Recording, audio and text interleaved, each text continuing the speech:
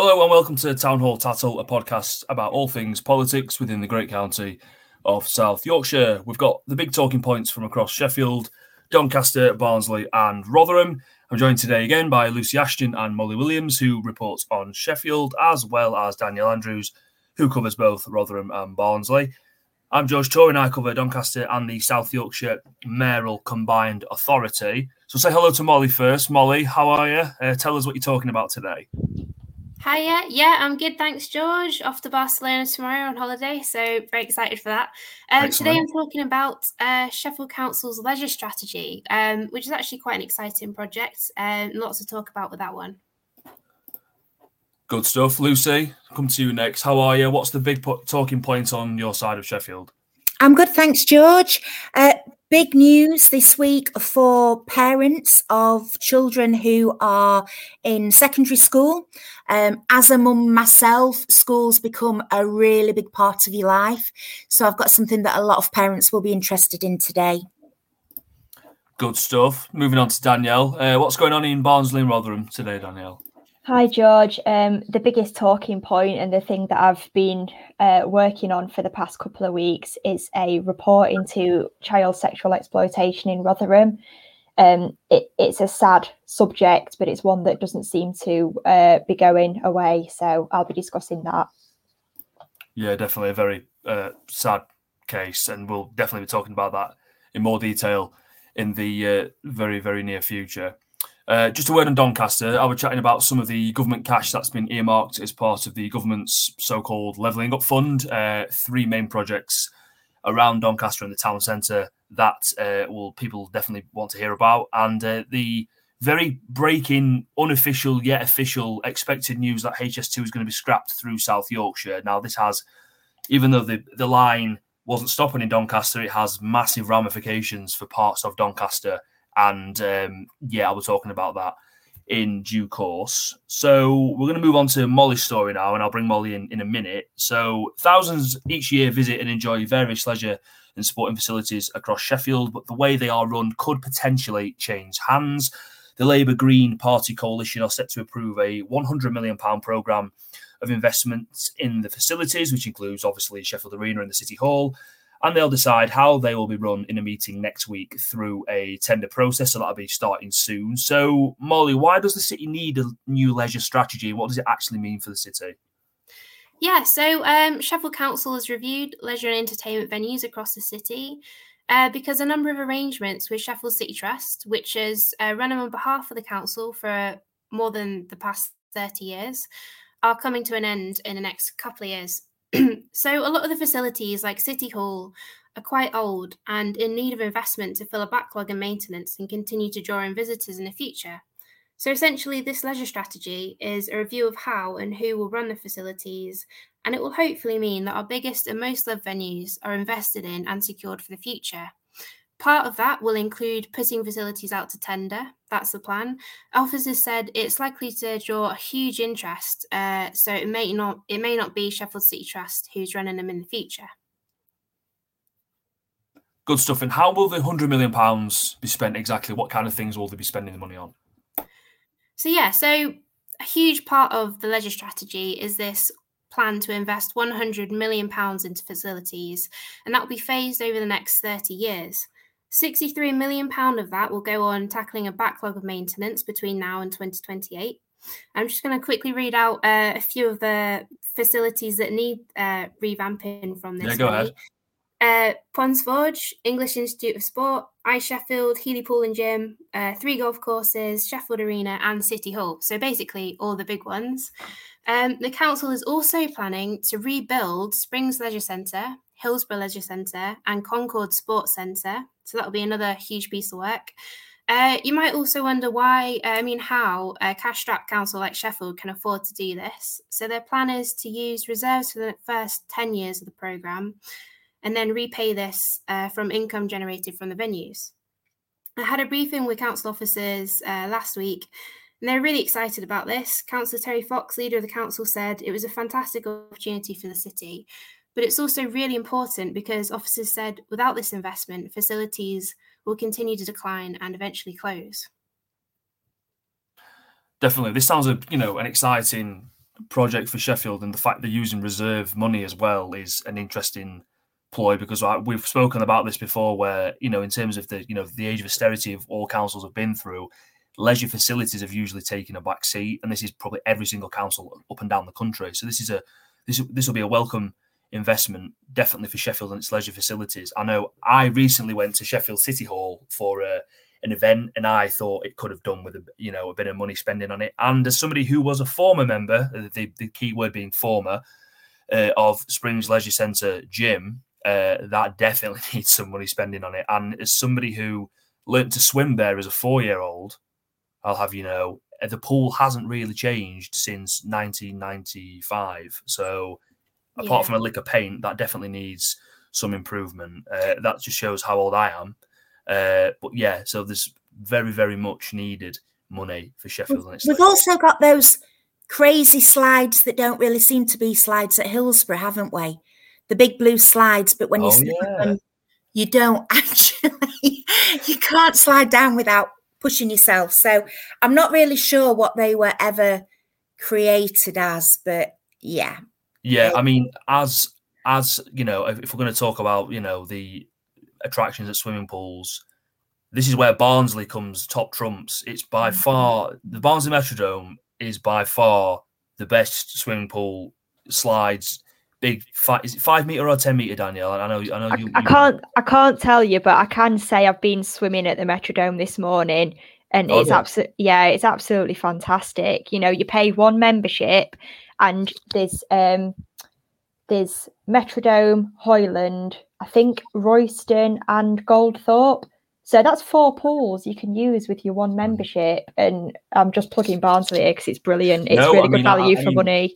No, that's fine. I mean, mine was on a more of a nostalgic trip when we used to go I went as a 10, 12, 11-year-old to Barnsley Metrodome, where you go down the really cool slides and you jump off the 5 metre diving board and, you know, hurt yourself because you'd basically belly flop off the top board and you'd really hurt yourself. And the chip butties there were great as well. You know, I'm just reliving my childhood here at Barnsley Metrodome, but it's a fantastic facility. But no, great news for Sheffield, and you know, hopefully that's all going to come a proper. Now we're going to turn now to, thank you, Molly, by the way. We're going to turn now to Lucy and her story on school places. Now, you know, the pressure on school places in one area of Sheffield has reared its head again so soon after a new school was built, pretty much in order to take the strain off the amount of applications it was receiving. Those in charge of education thought the new Mercia School on Carter Knoll Road in the southwest of Sheffield, which actually only opened in 2018, would mean this problem would be averted for, you know, some years. Now it's become an issue again, Lucy. So what's actually happening with secondary schools in the southwest of Sheffield? So they're facing a decade of being oversubscribed. This is going to peak around about 2023, so only in a year or so. But it is a long-term problem. There are negotiations with Silverdale and King Egbert about whether they can expand, and that would be a physical expansion with new buildings, but also taking in more pupils. But the council is keen to stress that this is only one potential idea, and there's no firm outcome of those discussions yet. They need to find an extra 535 places over the next few years in southwest Sheffield for pupils in Y7 to Y11. Good stuff. So what's actually causing the problem? Why is there so short of places of schools in this region? Well, births rose by 25% in Sheffield, but also nationwide. It wasn't a very short baby boom. This rise in births was between 2002 and 2012. But those children have gone through primary school, and they've had to make extra places in primary. Now they're heading towards or are in secondary school. Schools are saying they've actually got some health and safety concerns with the number of pupils, particularly on corridors where there's too much overcrowding. As you say, they hope that the new Mercia school would help ease this problem. That has taken in a lot of kids. That's got an intake of about 180 pupils every year, but it hasn't been enough to solve this problem. Okay, I mean, this sounds really, really simple, Lucy, but why can't pupils just go to other schools in the city? I know that's as an oversimplification of the problem, but why can't they just do that? Well, there's two issues, really. One is if you start sending pupils a distance away, that makes it difficult for parents. How do the pupils get there? Do you have to start putting on school buses? It particularly impacts poorer parents who might struggle to get the kids over to the other side of the city. There might not necessarily be a direct bus route between where you live. And I think parents also probably assume that if they're in the catchment area for a school, then they've got a right to go to that school. The other issue is the reason Silverdale and King Egbert's are the two schools in talks is because they take a lot of inner city children, and it balances up with the diversity. And again, it's these inner city kids from disadvantaged areas and maybe poorer families that the council's also keen that they should have a chance to come to Silverdale and come to King Egbert's. So there's a much wider issue here of narrowing that deprivation gap and helping some of these inner city kids. I mean, just on a personal level, Lucy, I know this is away from the story slightly, but just as somebody who, you've had two kids who've gone through the system from transition from primary to secondary. For yourself as a mum, how stressful is that whole process? Oh, it is unbelievably stressful. And it really starts at primary school. A lot of parents pick a primary school because they want to get into a certain secondary school. So when you apply for a secondary school, you give three choices, your first, second and your third choice. Obviously, a lot of parents hope to get the first choice, and that's usually the case. But I have been contacted by parents in the southwest of the city who've said, I didn't get any of my top three choices. And one of the problems that the council has got is that if you live in a catchment area for a school, you do have, the right to assume you'll get in that school. It's not a guarantee, it's not a certainty, but you would like to think that if you live near a school, you're going to get into that school.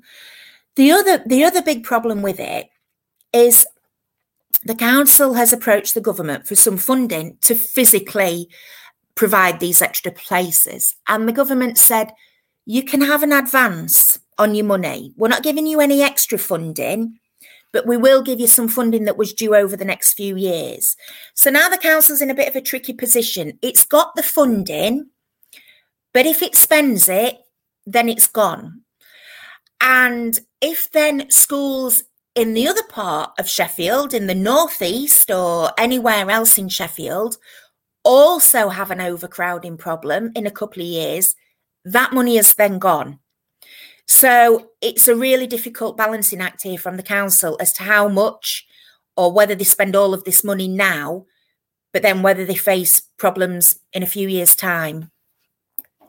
Definitely. I only asked you the question on how stressful it is because I know from when I went from primary to secondary school, I mean, I was in a weird situation as a kid where I was outside the catchment for my primary school and then even further away from the catchment where the primary school kind of would send kids to in the secondary in the south end of Sheffield. I ended up going to a school in North East Derbyshire just over the border, but which took a lot of Sheffield kids who basically fell in weird catchment areas, and they often took a load of kids from Sheffield. And this is one particular year where the school in question in North East Derbyshire just rejected a lot of Sheffield kids coming out of area. And, my mum was pregnant with my sister at the time. It was a really, really stressful situation. They had to go to Matlock for an appeal. and there was dozens of parents in this whole thing, and the council just the whole thing just collapsed. The appeal process just collapsed, and they let in, I think it was nearly 40 children into the school,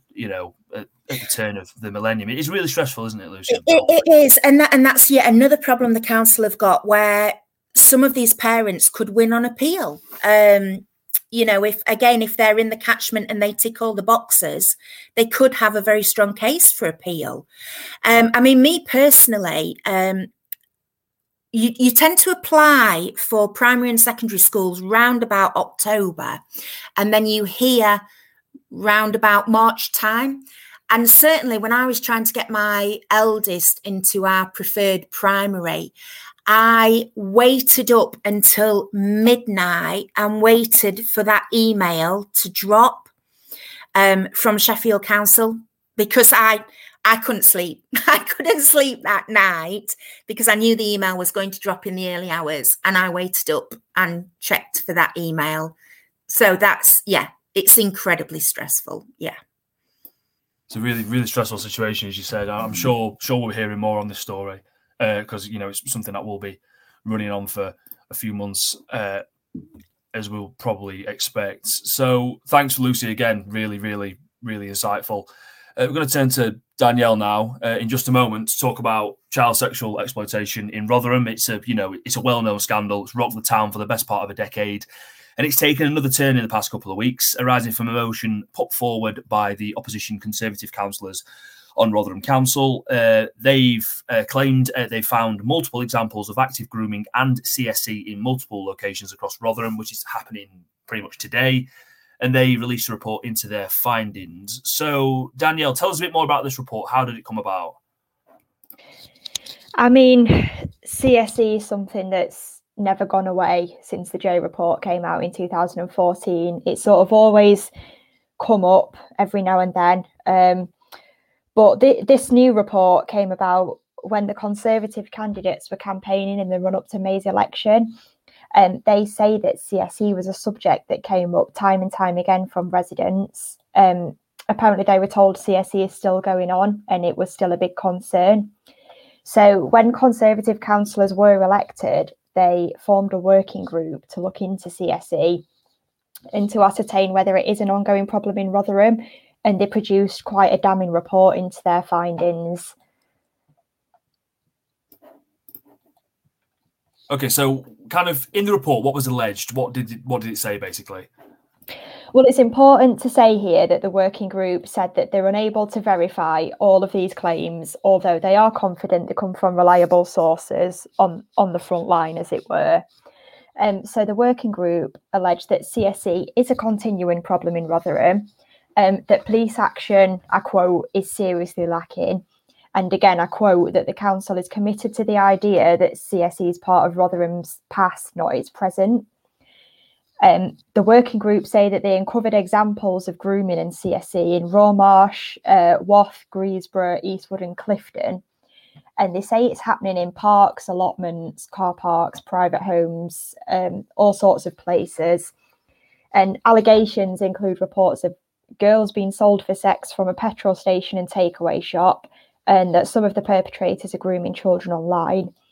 And then they said that Rotherham Council's response to the reports has been practically non-existent.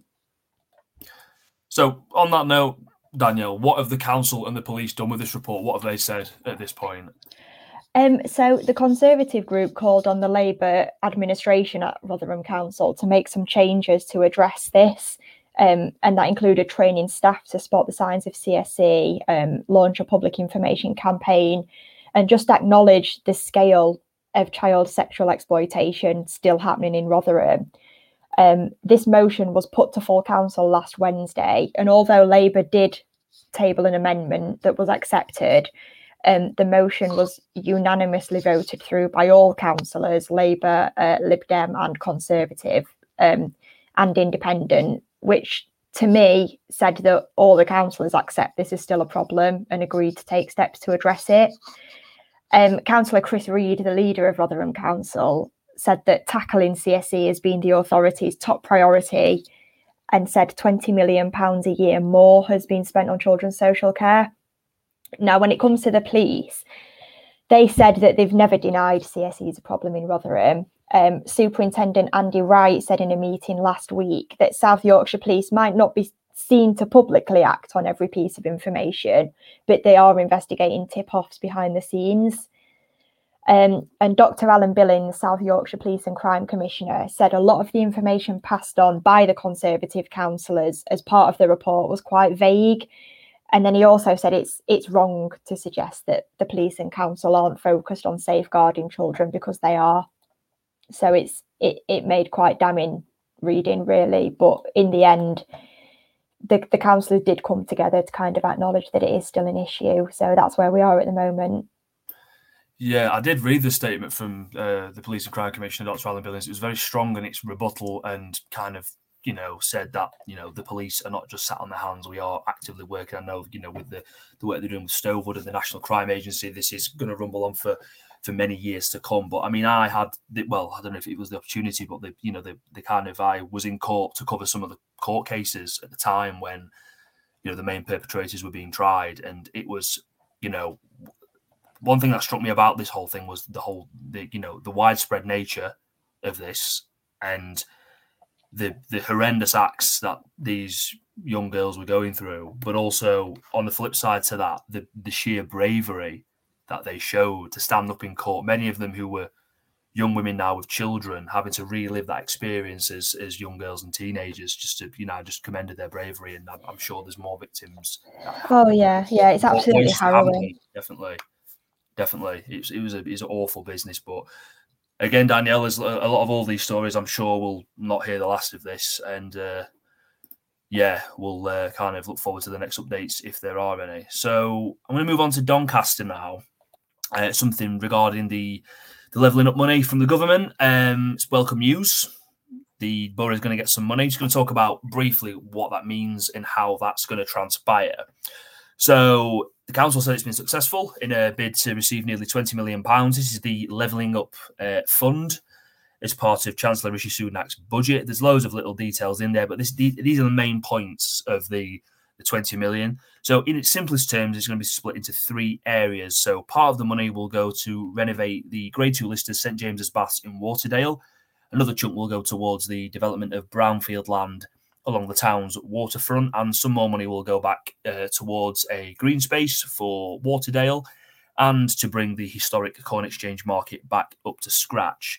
So the waterfront site preparations money could be another step on the way towards a new hospital for Doncaster. The site itself, where it could go, is a massive brownfield site, and the council and other partners, it's pretty much backed by every single person in Doncaster you talk to would support a new hospital. The caveat to that is going to cost around 900 million quid. It will need serious backing by the government. A bid has gone in as part of the new hospital funds. I know Doncaster was unsuccessful in the first tranche of funding, and this second bid has gone in, and they reckon they're going to build 8 brand new hospitals as part of the second tranche of funding. I don't really need to go into much detail as to why Doncaster needs a new hospital. Anyone from Doncaster or anyone who's been to the DRI, the Doncaster Royal Infirmary, in the past few years will tell you why. DRI itself has a massive repairs backlog. It's over £60 million off the top of my head, as what I can remember. They've had 2 pretty substantial leaks in the hospital, having to move patients around as well. The location itself along Wheatley Hall Road is not ideal. The parking is not very good. Staff have to use a park and ride facility at the moment. And the main part of the hospital was built in the 1930s, so that kind of suggests everything you need to know about that. So the money for the waterfront will go some way into preparing the land for a new hospital if the funding comes. So onto the St James's Bath on Waterdale. This is literally a stone's throw from the council building. The money will basically bring it back to life as a spa and swimming pool. These are initial plans. At the moment, they could change, but that's the premise so far. And a fun fact as well. George, would that be like the old Glossop Road one then? Possibly. Would that still be council run? I believe so, but I would probably think that it would probably be sold on again potentially to a business to run it. I mean, I don't think I don't think it would be I can't see it being a local authority running a spa and running a beauty spa. It's a historic Turkish style baths. And there's a fun fact as well, Lucy, as well for you as well. The Beatles once played a gig there in 1963. So, other members of staff have been digging out old archive photos, and we've definitely done some stories on that in the past. So that's where the main bulk of the money is going to go. Reaction to this is pretty pleasing. There was a slight worry at the start because the St James's Bath funding the waterfront funding for the hospital grounds was announced first, but there was no news on the Waterdale stuff with St James's Baths, the green space. There was no news on that, no news on the Corn Exchange, but now that has come later on. So the reaction's been pretty good, and we will see those developments in the near future. I just want to speak quickly about HS2. So this isn't official yet, but the signs are that the eastern leg, which runs from Birmingham through South Yorkshire and on to Leeds, is set to be axed in order to save money. I know we're recording this on Tuesday and they expect an announcement from the government on Thursday. Now, some people will be rejoicing this fact because it's completely blown all budget proportions. It's gone way over budget. So people will be happy about this, but for people in Mexborough on the Shimmer estate, this is pretty much a double hammer blow because the planned line was going to go through the estate. People had to move out, find other places to live, and now they're finding out, this week that it was pretty much all for nothing. And unsurprisingly, councillors in the area are up in arms. They've called the move sickening, and it's all been in vain. This is a relatively developing story. The actual official confirmation that the eastern leg has been axed has not been announced yet, but again, Lucy, from the stuff we've done on HS2, and this is kind of pan South Yorkshire wide, from Sheffield, I don't know if you can remember initially when the plan was to have this station at Meadowhall, and then Sheffield Council lobbied. City Centre station. They got it into Sheffield Midland. There was talk at one point of reopening Sheffield Victoria, and so it brought a bit of animosity from Doncaster, and especially Mexborough, from the fact it was moved from Meadowhall, because it would mean that this new housing estate was basically going to be demolished. People were living in these houses for 2-3 years, and then getting a letter through the door to say, basically, you're going to be under a compulsory purchase order. Yeah, you're going to have to move out. So this HS2 debacle, because I know you can probably talk about this, Lucy, briefly, around, Sheffield's released a master plan around HS2 and its station. And what has there been any reaction from Sheffield at the moment to this, if you're aware? Excuse me. No, I'm just thinking about, George, how you summed it up there. And it's, when you recap it, it's just been a mess from the beginning, hasn't it? Just the rows that there's been, and the lack of clarity, and the fact that, as I understand it, it's now branching off to Manchester, I think puts cities like Sheffield at such a disadvantage if we're trying to compete with Manchester, and particularly Birmingham.